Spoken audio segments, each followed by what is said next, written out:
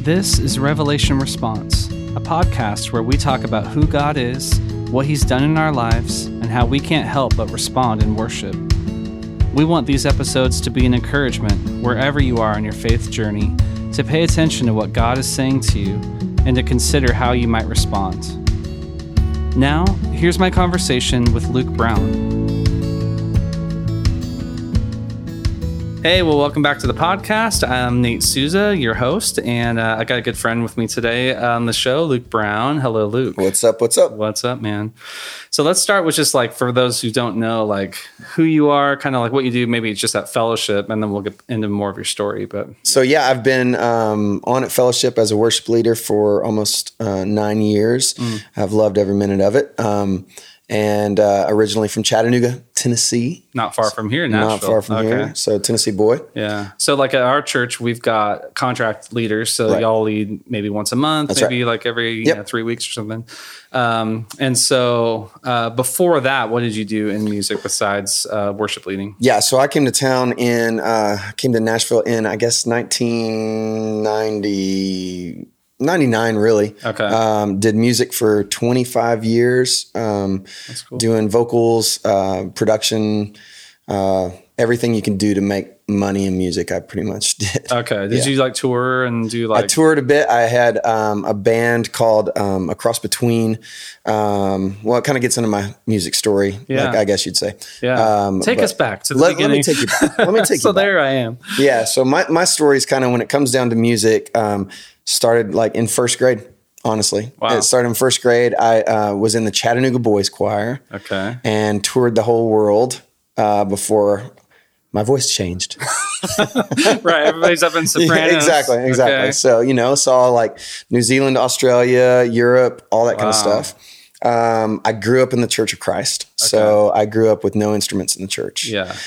So therefore I loved a cappella music. Singing is super important. That's right. So that's kind of where I learned harmony, where I learned to sing. I was in a band called AVB. Okay. Right out of high school. I say right out of high school, but I pretty much quit high school to go on the road with this band. It's a story as old as time. Story as old as time. So I think I quit high school with 2 months to go. Wow. And I went on the road, and that band ended up turning into another band called A Cross Between. We ended up, this is 97, I think. It's kind of weird to say the 90s at this point. Kind of ages us, right? But we were in this band. We ended up entering a competition called the GMA Spotlight Competition that Stephen Curtis had won, and I think Jars of Clay had won, and all this kind of stuff. But anyway, you like a full band with instruments by this full point? Band with instruments. So we went from a cappella band to instruments. Gotcha. And very vocal heavy though. Yeah. Like a Young For Him or something like that. I can see it now. Kind of what it was. Yeah. So we ended up winning this competition, got a record deal. Really? And that's kind of what brought us to town. And right in that time, I actually met my wife when I was in that band, when we were touring. And so that band, like most bands, went down in flames to some extent. I love that. How long was it like in total, like for y'all together? I want to think that we were probably like 2 or 3 years. Okay. I mean, but we did heavy touring, hundreds of shows a year in that time. So like I guess it would be like probably 96 to 99. Gotcha. Pretty much. Okay. Once that happened, Kara and I had gotten married. Yeah. We were, had no idea what we were going to do with our life, pretty much. But we knew we loved each other and we wanted to be married. And so she graduated from college a little bit early. And she's from California. So it was like, okay, well, let's see if we can afford living out here. And I'm like, nope. Yeah. Can't do that. Cross that one off the list. So we ended up moving to Chattanooga, just, 2 young kids. We were 21, and in love, and say, let's just do this, And at that point, we lived in Chattanooga for about 3 months. My phone started ringing to come up to Nashville to do vocal sessions. And that's when Backstreet and NSYNC and all the boy bands were, all that. So I would come up, I would drive from Nashville like every week and do vocal sessions. Yeah. And because I was like one of the only pop guys in Nashville at that time. Interesting. Now it's totally different. Yeah. Everybody, but come a long way. So that's kind of how we decided to move up here in March of 2000. Okay. Just to stop driving. Stop driving. Yeah. It was just like, man, I'm getting a lot of calls. Let's do this, Cool. So I started singing tons of sessions, background sessions, demo sessions, that kind of thing. Quickly my voice was kind of known around town as the pop guy, gotcha. Back then. And we kind of started that, had a few publishing deals, a few record deals with the different things, stint in country music, tons of production, tons of mixing, and a lot of film and TV placements with a fake band that I also have as well, kind of thing. You've done it all. Yeah. So a little bit of everything. Yeah. Yeah. So like with that background, I'm curious, like how do you get into worship leading? Like how do you end up at a church and say, I'm going to do this as a part-time gig? So like I said, I grew up in church. Like even though, it was Church of Christ, it was no instruments kind of thing. I led worship when I was 14. I went to, in high school, I went to a private Christian school, and I pretty much led chapels, like the worship, so it was just me and my hands clapping, kind of thing. It was like no guitar or anything. I didn't pick up a guitar till I was 16. Oh, wow. I was like, and the only reason I picked up a guitar was like, well, maybe this will allow me to sing. Yeah. Accompany myself. I can accompany myself. Yeah. So I started leading when I was probably 14. I became a Christian, was baptized when I was 14. So that transformation, that was like, well, I want to sing about Jesus. I want to lead. Yeah. So fast forward, I'm 44. So, do the math on that. Right. A long time. It's been a long time I've been leading. So for where our stories intersected, like we moved out to Nashville in 2015 to work at Fellowship, and so when I got here, I met you. Actually, you were like one of the first people I met. Yeah, we got to go to dinner. We went to dinner. That's right. And I don't know if I was being vetted or hazed or something, but I got to meet you and Kara, and found out Kara and I went to the same school. Which That's is right. Cool, Azusa Pacific. Shout out Cougars. At that point, it was basically leading a lot. We got to write some music together. Totally. We down the road, we did a record together, which was like so fun. Like to go off and record all that, and so totally. Kind of along the way, just it was always cool to see how you were able to make a lot of different streams of music work, like the recording thing and the writing thing and the worship leading. I didn't really know a lot of people like that in California. Sure. It was like, famous rock stars and then like worship guys like myself that just like all we did was work at church. Right. And it was like, I liked that, the ability to be in all these different spheres at once, and like we talked about earlier, like a lot of hats, a lot of spinning plates and just trying to keep it all going. Maybe we can talk about what happened with your voice. So like, was this a couple years ago? There was a change in kind of how you thought your voice was? Yeah. So, the big thing for me, it kind of somewhat happened overnight. I believe what happened was, so I guess this is probably 4.5, 5 years ago. Okay. Like I said before, I was kind of known for my voice to some extent in at least the circles. It's not like you can punch in Luke Brown and whatever. It's like not famous or anything, but in the circles of Nashville and the people who hire me, they know me for my voice and what I do. And I made a living off of my voice, and, so I think what happened after seeing doctors and all this kind of thing is I think I got sick and because I was a background singer as well, like I have a lot of different tones and different voices that I use depending on a scenario.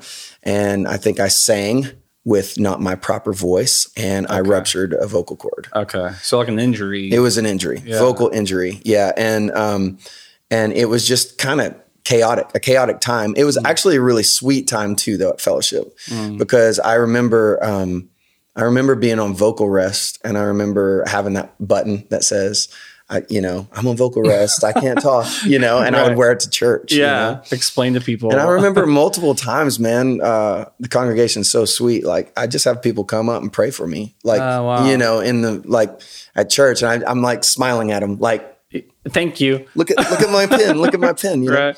And they would pray for me. And it was a really sweet time, really cool to, experience Fellowship that way. Yeah. It was also very, very hard time just with not only identity, but actually leading. But it also allowed me to remember like, hey, I'm leading. I'm not performing, whatsoever. Yeah. So it allowed me to say, I can start this song and everybody's going to sing. Right. You know what I'm saying? Yeah. Like, and it kind of made me really try to take a back seat to myself. Yeah. If you will. Yeah. You know what I'm saying? Oh, totally. This is not about me. I love the Lord. I want to be a lead worshiper, right. In this scenario, in this Sunday. And my voice, the one thing that I usually give all of myself in, is no longer there, but I can still worship. Huh. So there was a lot of going through that. And I do remember when we did a worship night, and I remember maybe Carl asked us to do this song, and I can't even remember the song, but he kind of wanted us to, it was declaring what Jesus was to us in this moment. Yeah. And I just remember I was going through the midst of no voice. And I just had to, I remember just saying that he's sovereign. Whatever my story is going to end up being, he's sovereign in this, whether I ever sing again or not, which that was what it was kind of coming down to. It's like, am I ever going to be able to sing again? And so then I really wrestled with my identity. I'm like, well, I'm known for my voice, and that's what I know. Luke's me the singer. As. I'm a singer. Yeah. This is my livelihood, how I make money, you know? So that was a really scary time. Yeah. I mean, with any job that's tied to a physical skill, or say you break your back, and you are used to being out doing physical labor. It's like, totally.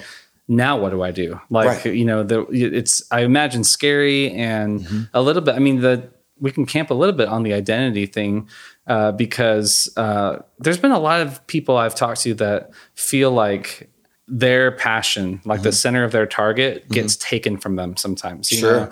And for instance, I've had a lot of problems with my ears. I've got tubes multiple times, and I'm constantly feel like I'm underwater. Yep. I need my ears. That's a huge part of what I do. And my wife Shelly loves running, and she's had chronic foot pain for a long time. And we've talked about that a lot. She's like, you are a musician, your ears. I'm a runner, my feet. Right. Why does this happen? And is it something that God, I wouldn't say does, but maybe allows to, put our dependence on him, him, absolutely. That kind of thing.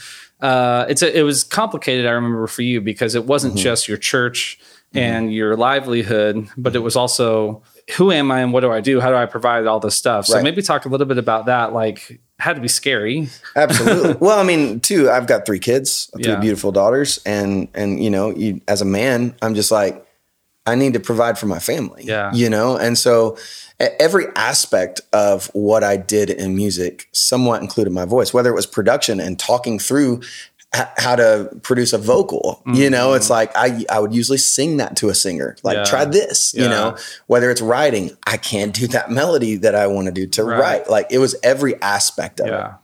And so that was kind of what was so just, open my hands and say, Lord, whatever you want from me, just show me the path, and I'll say yes to it and go down that path.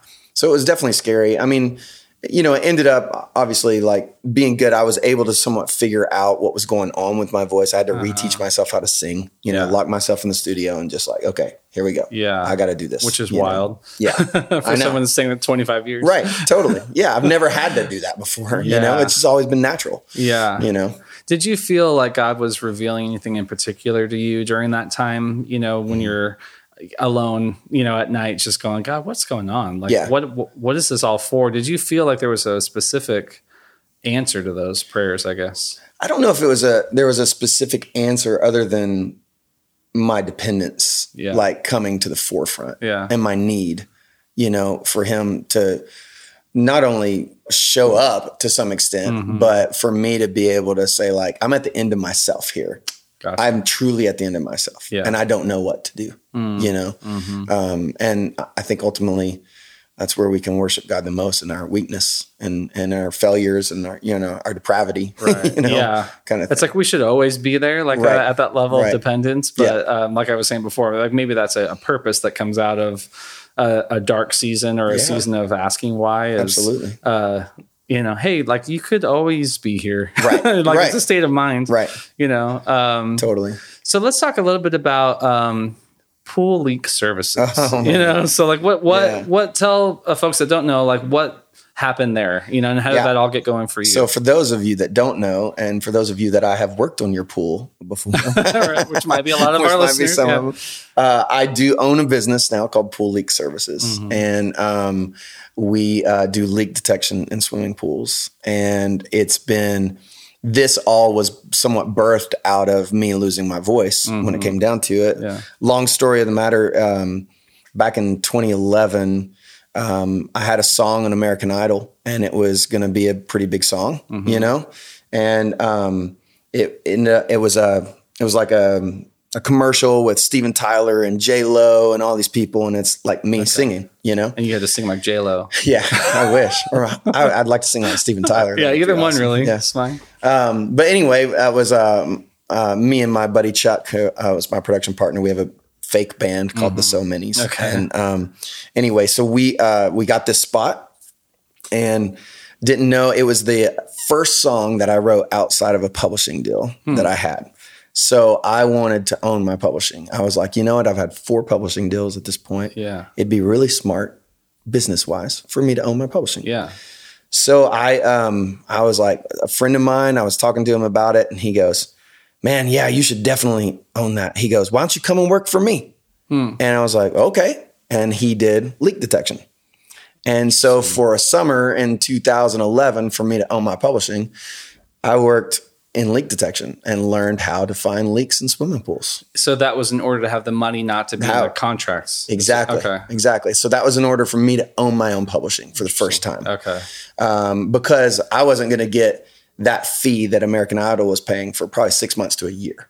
Gotcha. It's this that comes on the back end. It's that kind of thing. And you still need dinner. I still need dinner. Still need that. Put that on the table. Yeah. So, I mean, and that was also a big identity thing, because I remember writing with this really big writer one week, and literally the next week, like, because at this point I'm working doing leak detection, but I'm also writing at night. I'm doing vocal sessions. Like, I've never not stopped here. The multitask. But there is some consistency that you'd like to have when you're feeding multiple mouths in your family, which consistency in music is non-existent, but it was almost like, if I look back on it, there's like a primer to identity that I was feeling in that time too, because I remember writing with this really big writer, and the next week I'm out doing leak detection, and I think I walk into like a Firehouse Subs or something like that on like a lunch break. And here I am, like, decked out in this leak detection company, hat and shirt, and that writer's sitting right there. And I'm like, okay, well, we just wrote, and they don't know me other than a writer. Yeah. And so now what do I do? Yeah. That's interesting. And it was just one of those moments that, like, a crucial moment. Like, you look back on moments and you're like, that's kind of critical to identity. And I was like, you know what? I'm going to go up to him, talk to him. And they looked at me, and it was like, what are you doing? Right. Like, I know you as this, not this. And explained kind of the situation. And they were like, that's awesome. That's awesome. So-and-so's doing the same thing. And blah, blah. It was really nice to, like, have some affirmation in that moment where I'm like, I don't have to just be the writer, just whatever, that's more of an ego kind of thing that I was able to kind of lose through those kind of moments, which was nice. And kind of that primer to knowing my identity is like Christ. A little foreshadow. Yeah, exactly. So, anyway, fast forward, my friend who, he started a business and ran it for 4 months and then passed away. And his widow, who's a good friend of ours, she called me up and said, hey, we have this business that we just started, and she's like, would you like it? And this is right when I had lost my voice. Wow. So the timing of that is kind of like, as we say, the sovereignty of God, Kara and I were just like, well, I mean, I had done the best I had done in music that year. I was mixing and producing and it was just like, well, let's do it. And so we bought it, and I just opened the doors to the business to some extent and got some calls. And I mean, literally I would be standing in a pool and take a call from an A&R director to tweak mixes. Oh my God. And they have no idea that I'm standing in a pool, right? Yeah. You know, and vice versa. You know, it's just like, so it's crazy, you know, that moment. And then we quickly realized it's like, you know, we need to make a go of this and see what we got. And now we're just cruising along. So what year was that when you bought the business? 2018. Okay. Yeah. 5 years ago. Yeah. So we're in our 5th year of business now. Okay. Yeah. So one of my thoughts there, so I obviously was your buddy and watching all this happen the whole time. Yeah, you have many pictures of me in a scuba diving outfit. Yes. And on stage leading worship, which is so wild. That's right, yeah. You know, so like before we hit record, you know, we were talking about purpose and wearing different hats and spinning different plates and all that, you know. And so obviously that is part and parcel to this conversation, you know. For sure. Maybe talk a little bit about how God made you. You know, he made Luke Brown to be different than any other guy on the planet. Purpose, you know? And so I see a lot of that, and maybe you can correct me if I'm wrong, in music and in songs and writing and leading. I don't see a lot of that in pools and leak detection. And so how off am I? You know, like your purpose is over here, but you need to do this for business. What was that like for you? Well, I mean, I think there's like in 2018, there had to have been a huge shift in my life, obviously, and starts with my voice gone. Right. Yeah. So my identity is somewhat questioned, and I have to answer, what's my identity? Yeah. It's kind of a hard reset. It's also the year I turned 40. So a lot of people would actually be like, oh, is that a midlife crisis or whatever? Yeah. And it definitely wasn't that. Ultimately, when it comes down to my purpose, Luke Brown is not a vocalist. Luke Brown is not, you know, a producer or whatever. You know what I'm saying? Yeah. And up until that point, I really feel like, you know, I was always like, I just got to do music. I just got to do music. That was a kind of an immature stance, you know, on my life, you know. And so when the one thing that I kind of hold on to as my identity is somewhat stripped away, you know, I have to reevaluate, okay, what's my purpose? Well, I mean, ultimately, I'm a Christian first and foremost, you know, and I love the Lord, and that everything else has to stem from that. How I love my family, how I lead in my family and in work and at church or wherever. Yeah. There's a few different ways about starting the business that I started. One, it was actually somewhat a welcome relief, because for 25 years, everything that I've done, someone has an opinion about. Does that make sense? Yeah. So totally. like everybody's like, yeah, I don't like that song. That hook's just a little flat, you know, and it's too rangy, or it's this, or it's, you know, that mix is, I'm not a fan of that mix or whatever. The subjective nature of art. subjective nature of art, and then getting paid for it. Yeah. That's a real struggle, and just, man, a grind, you know? For sure. In leak detection, I can say, is your pool losing water now that we've been here, or is it not? Did it get better? Did it get better? And so as a business side of things, it's like, oh, that's really refreshing, you know? But at the same time, in the way I lead my company as well, like, we are a service company, you know? It's like an HVAC company or whatever. We do a service. You're hiring us to do something that you can't do. We can do it. We do it well.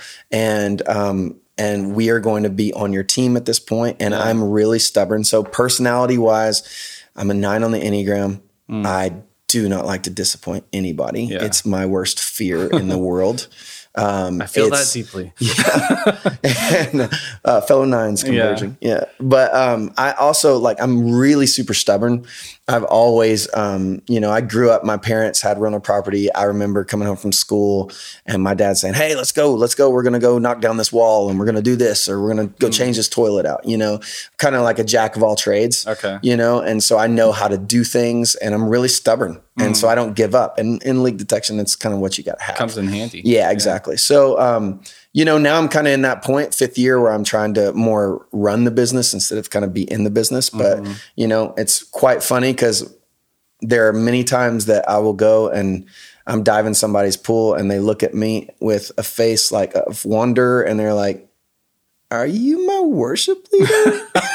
You know, and I'm like, I sure am. Which service do you go to? Yeah, exactly. You know, oh my gosh. So yeah.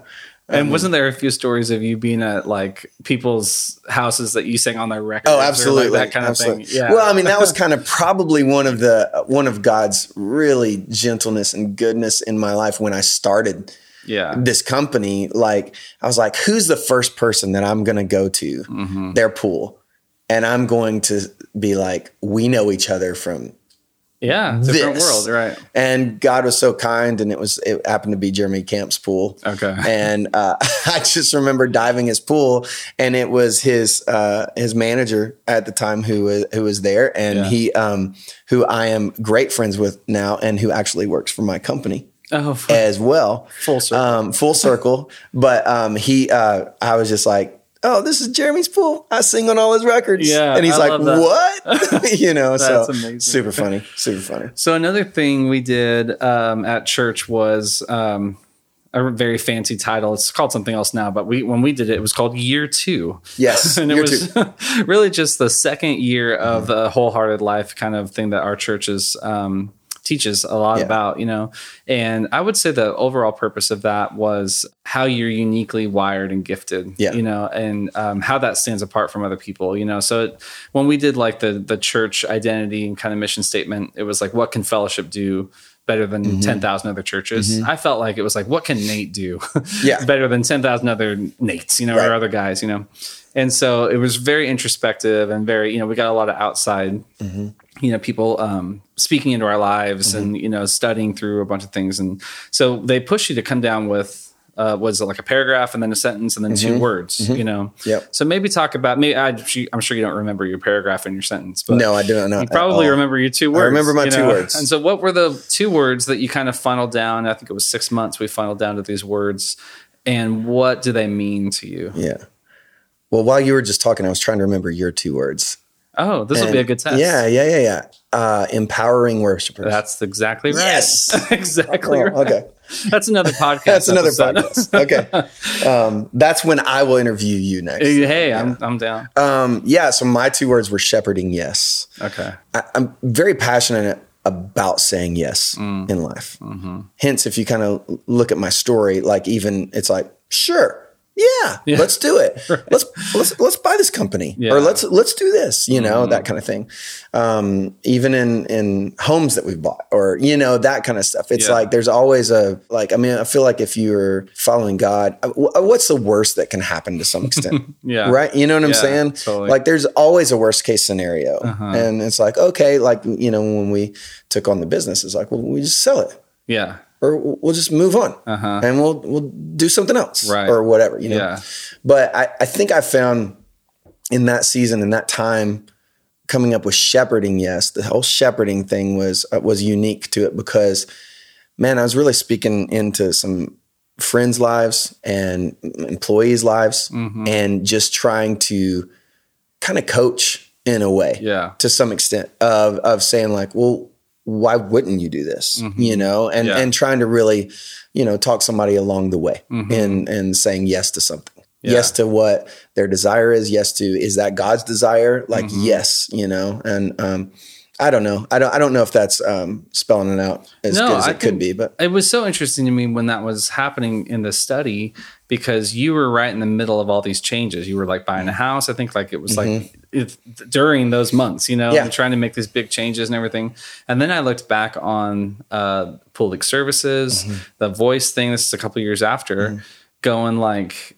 That was evident in your life back then, like this, I wouldn't say you're particularly like risk averse, and like, I can tend to be, and you like to think things through, problem solver, like how can I make this better? Like maximizing the whole thing, and it was like, you could look at that and just a worldly, like secular lens of like, say yes to everything and like maximize your opportunities for profit, like the whole thing. But then when you bring that into a spiritual sense, and then when I started the Revelation Response podcast, I said like, that's exactly what we're talking about. Like when you hear God opening a door, or maybe it's better to say inviting you into a direction. Absolutely. Yes is a response, it is. And we talk a lot about obedience as being one of the main responses we have to God, because it's like you can go this way or you can go that way. And what you choose, I mean, can ripple out, into, and so maybe talk about a little bit about, the things that, I mean, obviously you talked about God opening doors through your life and everything, how yes is a response in those moments, Well, I think, hitting on what I hit on before, the sovereignty of God and, his story is our story, and linking with that. I think, hindsight's 20/20. So I think it kind of gets a little bit easier the older you get, obviously looking back and all that. And so, I look back on stories in my life and just how I met Kara, which is literally another 90-minute podcast, literally, if you want to ever talk to me about it, it involves a trucker named Jennifer and it's just crazy, but now everyone wants to know. Exactly. Right, teaser. But I really do feel like the whole yes thing has gotten a lot easier for me in what you said, like obedience, obedience, it's actually in front of you. If it's in front of you, through thoughtful prayer and consideration, I am not as risk averse as a lot of people, like you said. Yes. You know what I'm saying? Just so like naturally, I mean, whether my parents just instilled it in me or whatever, in that fact of being willing to take the risk or feel uncomfortable, but knowing it's the right thing. Right. I've always, through life, I've always had a tremendous faith in that God has called me to be his, to live for him. And that's my life. Yeah. So, what just struck me when you said that was like risk is totally different than stepping out in faith. Like those are like, they sound like they're the same because they're both like, I don't know what's going to happen, but I'm just going to go forward, and do it. But without faith, like without God being involved, that's just like a man making a decision in his flesh going like, I think this is like a bet. Like, I think this might work. Right. And what you're really talking about is saying, it's almost not a risk. Like you said before, what could go wrong? I think it's 100%. Like, it's not a risk if like when God speaks to you or he says, or like, I'm going to lead you into this land of the Israelites. Yeah. Is it a risk for them to go into the land? Like, no, it's obedience. He's promised, totally. And so, I didn't mean to interrupt, but when I think you that's said right. risk, it's like that stands sort of in competition with the step of faith, which is really what we're called to do as Christians. Is say God's got this. Yeah, and that's I would tend to say, like, even if I'm nervous, I still have faith. So it doesn't feel like risk to some extent. When to some people it may. Yeah. It may look like it, And granted, I'm not like, it's like I don't feel like I'm doing crazy stuff. I'm selling this and I'm selling this and I'm jumping out on here or whatever, It's like, but I do feel like when an opportunity or a situation presents itself in my life, if I feel confident that the Lord is in it, then why not? Totally. Yeah. You know what I'm saying? Like, and it's little things too. I mean, we've talked about big changes, like buying a business or like quitting a job or doing whatever. But this whole conversation just makes me think of all the little, I've been thinking a lot about forks in the road. I think that's in another episode as well. But, it's just every day is full of those. Do I go left or do I go right? And I hope like people, when they listen to the Revelation Response podcast, I'm always wanting people to walk away with something like, how do I hear God speak to me? Yeah. What revelation might he be trying to tell me? Right. And so I think we're attuned to the big changes in life. Do I move across the country? Right. Do I marry this person? Yeah. And it's like my encouragement would be for myself and for anyone listening is, where are those little moments so that God is also trying to reveal himself and how do we respond? Totally. And I think that we can be very, I like the change we made to risk averse because it's almost like faith averse, right? Where we're like afraid to walk out in faith, right? We're afraid to say yes. It's much easier oftentimes to say no. Absolutely. And say like, I think, this is the classic, like, hey, go talk to that person and tell them. It's like, oh, I'm going to embarrass myself. Like they don't know who I am. Is that really God that's telling me? Totally. I'll just keep my head down and not do that, Yeah. And I think as the church, we get too kind of in our own heads. Yeah. And I think maybe God has a bigger life for us, and you maybe, think? and wants us to step into that. I think so. And so, I love the shepherding part too, because it's helping others. Helping others, yeah. Do something that you're passionate about for your life. Yeah. I think about too, like when we say those little moments too, we talked about this. We introduced our girls to the movie We Bought a Zoo. Have you ever seen that? Yeah, I have. With Matt Damon. Such a great movie. Yeah. And man, I really feel like those little moments, there's this line that he says in it, and he says like, just 20 seconds of courage. 20 seconds of courage. Right. That's all you need, I mean, this can step on so many spots in someone's life or whatever, but I was super shy. Like, I mean, as a 9 on the Enneagram, I used to not be able to order a pizza in high school. You know what I'm saying? I was like, I'd say something, they're like, so that's olives. I was like, no, I hate olives, but yeah, that's right. That's if you right. say so. Yeah, totally. But, like the older I've gotten, like that whole 20 seconds of courage, like makes sense. Like, talk to somebody. Like a conversation could change someone's life to some extent, and that idea of saying yes to something, it's saying yes to relationships. It's saying yes to just a conversation. It could be saying yes to moving across the country. It could be saying yes, but if you put God in it, I don't think there's any way that it's wrong. There's no wrong answer, man. Risk and faith though. That's a hashtag maybe. Exactly. Yeah. I think a lot of people just treat faith like they would treat risk, right? And say, make sure that, I know exactly what the outcome is going to be before I step into it, right? Which is kind of how I roll. Yeah. Where's the fun in that, Nate? Yeah, exactly. So true. And I mean, like, what are we selling ourselves short of? Right. That's kind of one of my takeaways is like, God has this great, abundant, crazy life for us. Yeah. Are we selling ourselves short of just like, well, we're just nice people and we just kind of get through the day. Right. Totally. That's what everyone else does. Well, and I feel like really kind of a little bit challenged on that too. It's like, okay, well, I can risk and in faith in my own life and be really comfortable. But like, it's like, can I go out beyond my little world and do the same, and help people in other ways too. So, So a lot of that was looking back, like past and how you got to where we are right now, in this moment, like, do you, and it's kind of like just in your whole life. Yeah. Do you feel like God is revealing himself in any ways? Like sometimes I'm curious now that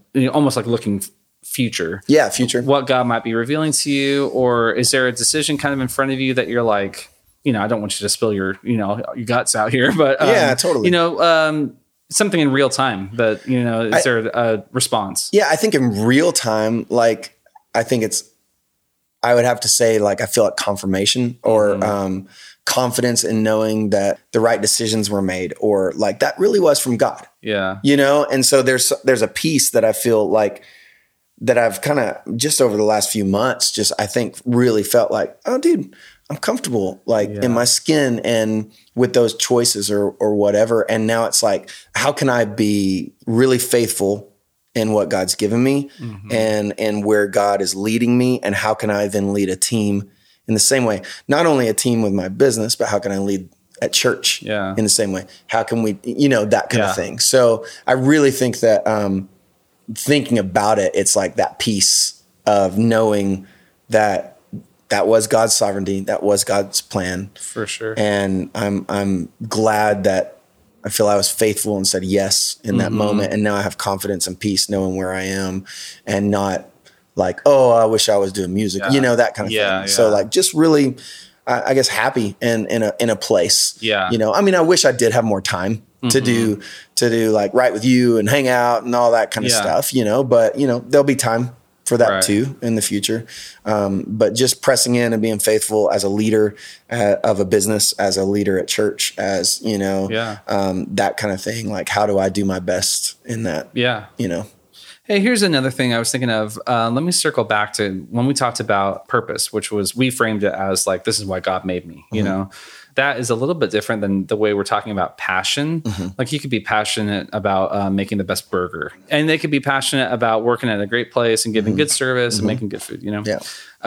Maybe not their purpose in life, you know, why they were put on the planet, you know? And so like, I guess with your job change, you know, I think there's a temptation to look at it and say, he might be moving away from purpose by working on pools versus songwriting or leading worship or some, you know, quote unquote, more spiritual thing. So what's the breakdown for you in terms of like, is it all spiritual?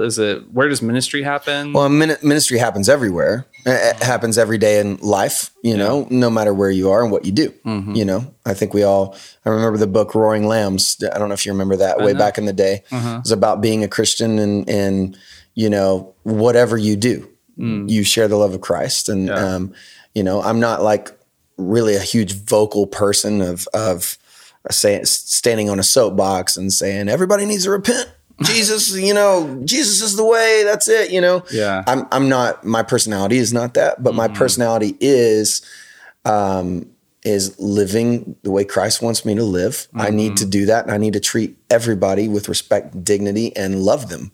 You know, and the one cool thing about now in my service company is that I can actually, you know, deliver a great service and know somebody's story. Everybody wants their story to be heard, you know, and everybody needs an ear, you know, to listen to their story. And that's one cool thing about like when my guys show up, that's kind of how I train them to do it. Like, I'm like, listen to the story of the person. Let's help them with their problem. You know, and so ultimately you share the love of Christ just through the way you live, the way you talk, the way you speak. And as far as like, you know, as far as like passion, like I know some people are like, oh, but he's not doing his passion anymore. I'm passionate about leak detection now too. Totally. Like, you know, it's like, not that I'm not passionate about music. I'm not passionate about singing. And, you know, I praise the Lord that I'm able to lead at Fellowship, an amazing place. But you know, passion and purpose are, man, you know, they're intertwined for sure. But I'm all about my purpose in life and not necessarily my passion at this point. Yeah. Which could happen in any place. That's kind of what I hear you saying. Yeah. I think about too, the people that go to Fellowship, they're not all waiting to get a job at a church so they can start ministry. Right. Wherever you are, like that's right. We always say where you live, work, and play. Yeah. Do ministry in those areas. You're sent. Yeah. You're sent. Yeah. And only you have that job. Yeah, that's exactly right. That's exactly right. To be Christ there, you know. Yeah, and I ultimately feel like I'm a representative of Jesus Christ as a Christian. And so no matter who I come in contact with, who I, you know, converse with, whatever, like I want them to see the light of Jesus in me, you know, and I think that we're all called to that. And I think, you know, we look at over time, we see the sanctification, you know, I became a Christian when I was 14 and I kind of feel like I never knew a day that Jesus didn't love me. You know what I'm saying? Like I was young and I grew up in the church and all that. And so it's like, that alone's amazing that I can look back on my life and know that Jesus called me. He wants me. He loves me. And I can share that with others. I mean, what better thing to have a purpose in life than that? It's not about what I do necessarily. Even though I find immense fulfillment in that. And even the passion of songs and songwriting and singing, I love it. I love it. But that's just, you know, it's kind of like the story of Eric Liddell, man, who, you know, who ran in the Olympics back in the day. And he's like, you know, I feel my purpose. Like God made me fast. God made me fast. And he feels God's pleasure when he runs, you know? So it's, you know, it's like, so, I mean, I think whatever we do it with excellence. If you do it with excellence and you honor God in it, say yes all the way. I love it. Well said.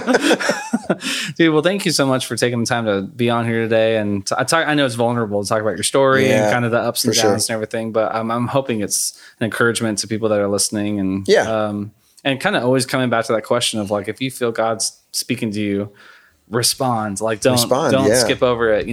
Don't wait. Do it today. So absolutely awesome. Well, thanks for having me. You got it, man. Yep. We'll see you in the next episode. Revelation Response is produced by Fellowship Bible Church and Fellowship Songs. You can check us out online at fellowshipbiblechurch.org or by searching Fellowship Songs wherever you stream your music. Also, please leave us a like and give us a follow to hear more episodes like this. Thanks for listening.